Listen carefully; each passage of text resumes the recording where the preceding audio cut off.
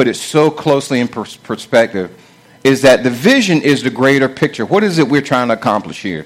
When the army goes into combat, their vision is to conquer the enemy. But the individual purposes of different units is, okay, you're going to go attack them. I want you to send off artillery. You guys go and sneak out in the background. You guys, I want you to cut off their supply lines. Everyone has a different purpose, but there is a greater vision. Amen? But today we're going to talk about this. Keeping my balance. Keeping my balance. Now, a couple of weeks ago, I was down at ODU, and me and this gentleman had to work together on that day. And so he pulled his truck up to the side of the road, and there was just a grassy curb there. Well, I put on my vest and everything, and I stepped out of the truck, and just that quick, I was laid out on the ground. I didn't see underneath the grass was a huge pothole. And as soon as I realized I'm not hurt, I stood right up. I lost my balance. But more than anything, it's embarrassing, y'all. Ain't it? It's just embarrassing, this life. And then you notice, and somebody pointed this out years ago, that when people walk down the street or they walk anywhere and they trip, they have a reason, for some reason they look behind them to see what it was that tripped them. Why do we do that?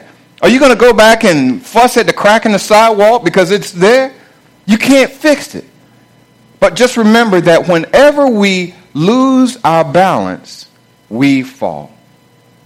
When you lose your balance, you will fall. And that's going to make more sense to you in just a minute. Now, balance, I pulled out two different definitions. One is a condition in which different elements are equal or correct proportions. So if I have 5 pounds in this hand and 5 pounds in this hand, there is a what? A balance. The other one is to offset or to compare the value of one thing for another. To offset or to compare the value of one thing for another. So I can have a gold bar in this hand and $1 million in this hand, or whatever it is. They don't weigh the same, but the value of them is the same. And that is another definition of balance. So what does Jesus have to say? What does the Bible talk about balance? Well, let's understand that in this Christian walk, and I've been saying this, we've been talking about this in Bible study, that in this Christian walk, when someone says, is anyone in here dealing with an issue, and people put their hands up, it's like, we want to pray for you. But we cannot spend all of our lives, all of our time focusing on ourselves. There has to be a balance to where we go and we meet the needs of other people, whether they be physical, social, whatever emotional needs they may have. Someone may just need a ride. I don't have a ride to get where I'm going. So we have to look out for other people. And likewise, the same way that someone found you at that place, and even though you may have been raised in the church, but maybe for some of us, someone came to you one day and said, hey, how about coming to church with me? Because they saw the balance in their lives and wanted to share that balance with yours.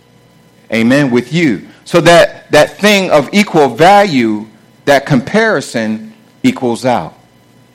Y'all can say amen in here. All right. So in Luke chapter 14, this is the parable of the banquet. Luke chapter 14, beginning at verse 16, it says, Jesus replied, a certain man was preparing a great banquet and invited many guests. At the time of the banquet, he sent his servant to tell those who had been invited, come, for everything is now ready. But they all alike began to make excuses. The first said, I've just bought a field and I must go and see it. Please excuse me. Another said, I have just bought 5 yoke of oxen, and I'm on my way to try them out. Please excuse me. Verse 20. Still another said, I just got married and I can't come. 21. The servant came back and reported to his master. Then the owner of the house became angry and ordered his servant, go quickly into the streets and to the alleys in the town and bring the poor, the crippled, the blind, and the lame. Sir, the servant said, what you have ordered has been done, but still there is room. Then the master told his servant, go out into the roads and the country lanes and compel them to come in so that my house may be full. And then finally, verse 24, I tell you, not one of those who were invited will taste of my banquet. We're talking about keeping your balance. Keeping your balance. None of these men who gave these excuses saw the importance at that time, but just remember this, in the physical as well in the spiritual, when you lose your balance, you're going to fall. When you lose your balance, you're going to fall. Anybody here like watching TV? Anybody like watching TV? How many comedy people do we have like watching comedy shows? All right, the sitcoms. Sitcoms, and I won't get into all that. How many of you like dramas? All right. Any people watching horror flicks in here? Okay, got a few horror flicks. But the thing is even in the amount of shows, and we can watch a lot of news. How many of you like to watch news? Okay. But we can get too caught up in any one type of show, because if you watch nothing but comedy, then you can have a false sense of security, like everything in life should be happy and everything, all your troubles come and go in 30 minutes. Or if you watch too many police shows, you can be bogged down with, oh, there's too much bad things and people are getting shot, but don't worry, the crime gets solved in an hour. Too much news, and we think this is what everybody else should know. Why don't you know this? It was on the news. So we should always have a balance in the amount of TV we watch and what we watch on TV. One of my favorite shows is a television show called Blue Bloods. Anybody watch Blue Bloods? I love that show because, and ironically my dad is here, because there was a show that came on back in the 70s called 1 Adam 12. Anybody remember that? Oh, come on, y'all. All right, come on. And the thing my dad pointed out to us was, and the same with Blue Bloods, a lot of shows have one plot involving one thing. One plot involving one thing. One thing happens and it takes the whole show to solve that one problem. But 1 Adam 12 and Blue Bloods, it starts off with a crime being committed. But then there's also maybe some family drama. And then there's some type of issue on the police force, because it's about a family of lawyers, detectives, and they're all family, but they all have different roles in the police department and the justice system. But there is a balance in all of that, because they realize, the writers of this TV show realize that life is compiled of more than just one thing. When there is one crime committed, all the police force doesn't say, hey, we had a 1035 at Walmart, so everybody converges on Walmart. No, we've got other crimes, other things that need to be solved, so the police force must be balanced. You have more than one fire station, right? Because there can be more than one fire at different locations. But when we don't realize that the picture is bigger than what we see, we lose our balance. And when we lose our balance, what? We fall. Thank you very much. When we lose our balance, we fall. So my first point is this. When we're talking about our own balance, put God first. If you want to know about balance, put God first. Jesus talks in the book of Matthew, in the 6th chapter, he gives us the Lord's Prayer, and he gives us other examples, but at the very end, he says, but seek ye first the kingdom of God and his righteousness, and all these other things, the food that you need, the clothes that you need, all of these other things will be added unto you. That doesn't mean go to church and when you get home, there's a truck full of stuff waiting for you. But when we seek God, he shows us the very path that he has for our lives. And when we doubt and we don't understand, Lord, the rent is due and my car is broke down. What do I do? Anybody ever been in that situation? The rent is due and my car is broke down. So do I get my car fixed and make it to work so I can continue to have a paycheck? Or do I pay my rent and then I can't make it to work? Seek first the kingdom. And life is full of decisions that we have to make like this on an ongoing basis. And I pray you don't face them every day. But we have to ask God first. Trust in the Lord. Trust in the Lord with all of your heart. Lean not to your own understanding. Learn to put God first. In verse 17, it says, at the time of the banquet, he sent his servant to tell those who were invited, come, for everything is now ready. Now notice, at the time, I have underlined, back in this time, before the dates of calendars, when someone was having a massive banquet such as this, the invitations were sent out well in advance. And when you were invited, it wasn't like, hey, do you want to come? I'm telling you, when I say I'm having a banquet, you're coming. It was just the custom. You didn't turn it down and say, oh, I can't be there. But the time of the banquet was not informed until the day of.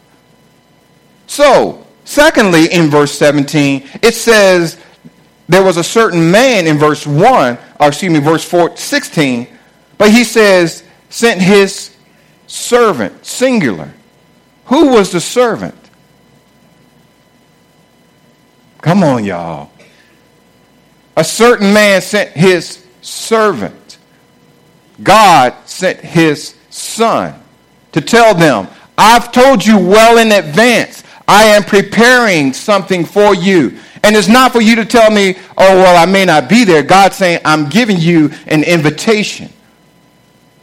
I'm giving you an invitation to what? To eternal life? Yes. But right now, I'm giving you an invitation to a blessing.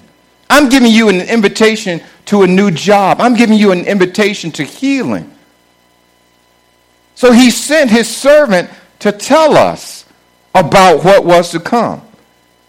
And it was sent to all those who were invited. How many of you have ever been invited by God? How many of you have ever been invited by God? Everybody's hand should be up. God has invited you to a blessing this morning, yesterday, the day before, and all through our lives. So it's the custom back then that you always came to the banquet. So we need to learn, number one, to put God first. Secondly, number two, put things in place or in order or prioritizing. How many of us have a problem with putting things in order and prioritizing? And some of you are good. And Pastor Wendy, put your hand down. Some of us have a struggle with putting things. I mean, we can figure out, Pastor Wendy knows, I mean, it's a rule in our house. I wash and fold the clothes, but she has to separate them because I'm not good at that. I mean, washing and putting clothes away doesn't bother me. But this with that, hey, let's put them all in together. Light bleach. But we have to learn how to organize and prioritize. The Bible says in verse, what was that? Okay, sound logic. Coming from a newly recent graduate of college, yes. The 5-second rule, if it falls on the floor, you know, all those things. Okay. In verse 18, he says, but they all began to make what? Excuses. Excuses. Now, there's a difference between reasons and excuses. Well, I'm going to be late. Why? My battery just died on my car. That's a reason. Hey, I won't be able to pick you up. Why? I just don't feel like fighting that traffic. Come on. That's an excuse. I asked you 3 weeks ago and you said yes. Yeah, man, but it's 5 o'clock. You know what traffic is like out there? Yes, I'm in it. And that's an excuse. And that's what these men did. They made excuses. The first said, I just bought a field and now I must do what? You did what? You bought a field and now you're going to go see it? Wow, this man was ahead of the time. He went online and he ordered a field. Now he's going to go see it. We didn't know the internet was in place way back then, but that's what he did. He bought a field sight unseen. He doesn't know what's on it, what's growing on it, what's underneath the ground. Because even before they build a building, they're going to go out and do soil samples. I want to put an apartment complex here, but there's nothing but sand underneath. This land is no good to me. But he bought it. Now he has to go see it. Another said, I have just bought 5 yoke of oxen. And now I'm what? On my way? Another guy, he's been on the internet. He's got 4 legs and a mouth. I'll buy it. You don't know how strong these oxen are. You don't know how old they are. But now you're going to go buy it. And then the last man, he didn't put up excuses. He told the truth. I just got married. I can't come. That's it. Don't ask me. He just got married. He's saying he can't come. He has really a legitimate reason. But the thing is, we have to understand, at Open Altar Worship Center, Pastor Wendy and I, at one time, years ago, we were at a church and we found ourselves 5 to 6 days out of a week going to meetings, being in church for this and that, and we don't want to do that. And I understand that churches have business that has to be taken care of. Church has to be clean, stuff has to be painted, meetings have to be organized. But the fact of the matter is we were there 5 and 6 days out of a week. But the balance that we have to have as children of God is to know, when do I need to be over here and when do I need to be over there? I Googled the word, what do you call a person who walks a tightrope? It's $1 million question. Anybody know? I didn't know it either. Not that it matters, but it's called a funambulist. Something. Anyway, it's called funambulism. When you do it, anybody who walks a tightrope, they're called a funambulist. And I kept like, well, what does that mean? Because it's spelled F-U-N-A-M in a bunch of letters. Does the first part of that mean it's fun? I don't know why, but there are only a handful of funambulists in the world, right? I mean, do y'all know any people that are tightrope walkers? I don't know of any. But when you talk about balance, anybody here medically certified? But when you're talking about trying to maintain balance, there's only so many people who can do it. And I'm not faking y'all. I'm really trying. And there's only so much balance that I can get because this is my whole life. I want to be a college professional student. And it's like every semester that's over, I'm going back and I'm enrolling for another class. And it's like, hey man, let's go out. Let's go to the ball game. No man, I got college. I got classes tonight. And you're wondering, well, where is the balance in my life? Hey, what are you doing, man? Oh, I got work to do. Well, you just got off of work. Yeah, but the boss asked me to work overtime. I got some more files to do. Okay. But you have no balance in your life. Hey man, let's go out to dinner. Man, I don't eat processed food. I eat everything. But you have no balance. You've got no friends, nobody to turn to. And we can even have too much. And understand what I'm saying, y'all, even you on Facebook. You can have so much God in you. And understand what I'm saying. Hey, man, did you see that game last night? Because God so loved the world that he... Did you see the game last night? He was wounded for my transgression. He wasn't wounded, man. He just got up after he got tackled. What are you talking about?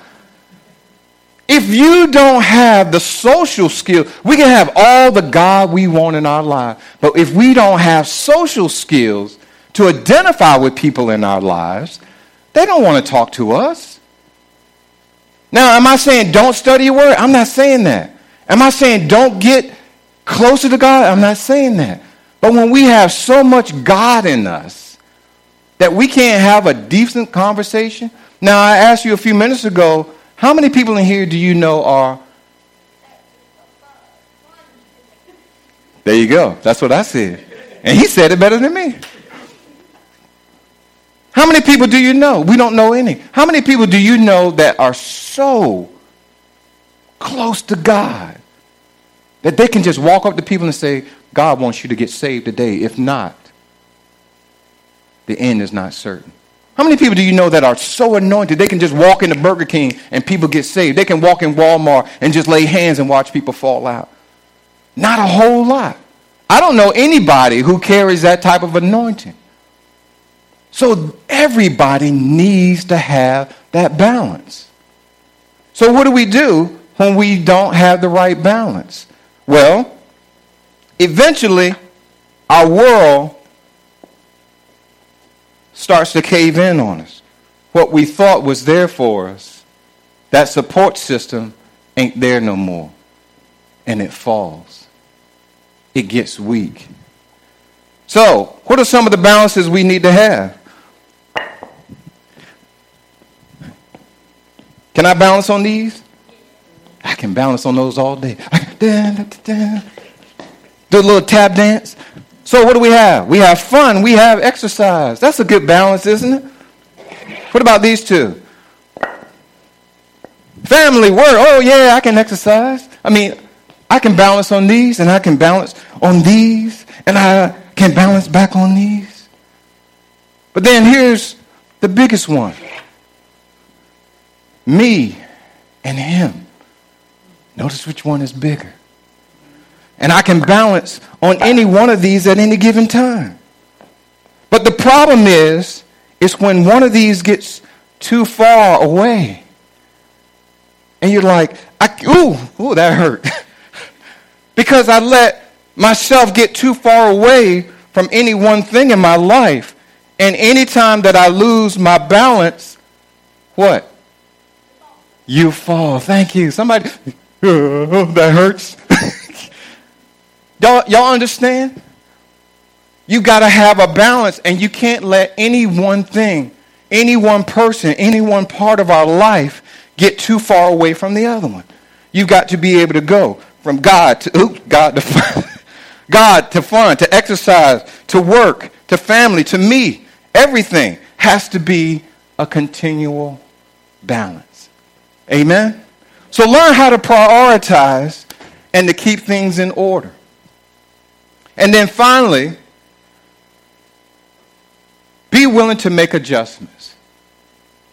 Be willing to make adjustments. In verse 21, he says, then the servant came back and reported to his master. Then the owner of the house became angry and ordered his servant, go out quickly into the streets, into the alleys, into the towns, and bring the poor, the crippled, the blind, and the lame. When you start talking about streets, I'm okay. But when you talk about alleys, I don't know what's back in that alley. Might be a dude that's real big. Might be a big rat. Might be something you don't want to face. But then he says, bring in the poor, the crippled, the blind, and the lame. And all of us, at some point, something has crippled us. Something has made us lame, that we were not strong enough because we didn't keep that balance. If there's a particular muscle group, for example, a guy goes to the gym and is like, what are you working on today? Well, I'm working on triceps. Or what are you working on today? I'm working on my pecs. What are you working on today? And then they walk out of the gym with all of this up here, and then they got legs this big. Because he didn't balance his workout. So when the enemy comes against us, we're weak. And when we allow certain parts of our life to get away from what God called us to do, then we become crippled. We become blind. We become lame. And it's harder to get back. And then verse 23, he says, now go. Then the master told his servant, go into the roads and the country lanes and compel them to come so that my house may be full.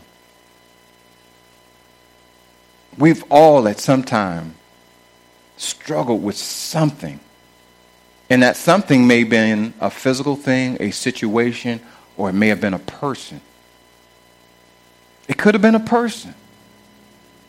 But when I get so stuck on, it's just me and God. It's just me and God. I don't need fun. I don't need exercise. I definitely don't need work. They can keep that. But we let too many things get away from other things that are more important. And then we say, well, I can always fall back on this.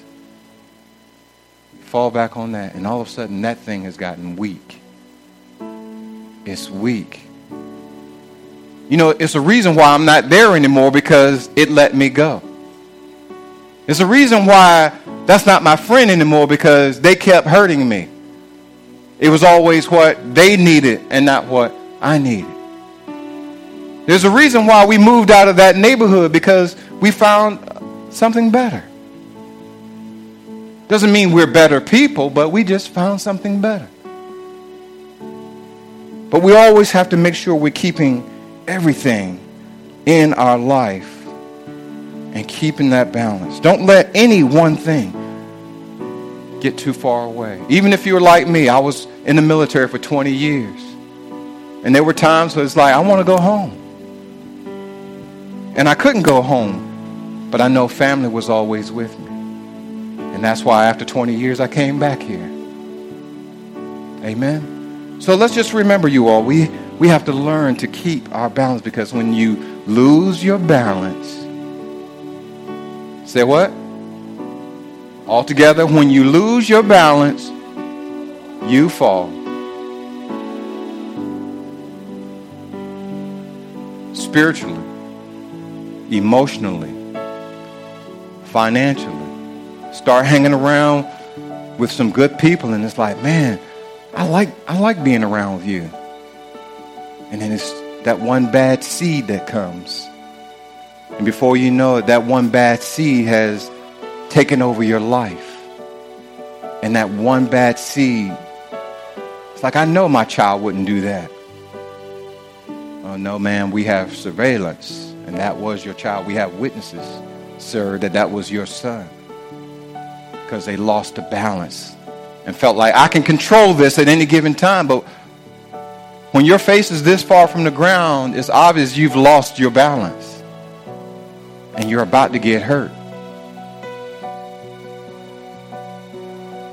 But keep in mind, the bigger picture is, and we talk about it, is maintaining our balance, that even though we're going through, there are other people who are going through as well. So why am I going through? Because somebody needs to see, as Paul said, in that we are living epistles. Well, why you believe in God? Why are you in the doctor's office? And you don't tell him, like, so I could talk to you. I mean, really. If God said, I'll supply your every need according to his riches and glory in Christ Jesus, why are you even working? So I can be a witness to you. He said, go, therefore, and be a light unto the world. Let your light so shine. You don't take that candle and put it under a pot or a barrel or something that's going to make it disappear. That's why we have to work. It's so that we can let our light shine. That's why we go to the doctor's office. And it's not that God takes glory in our suffering, but that while we're in the marketplace, the various places we go, we can be a witness. And that's part of us keeping our balance.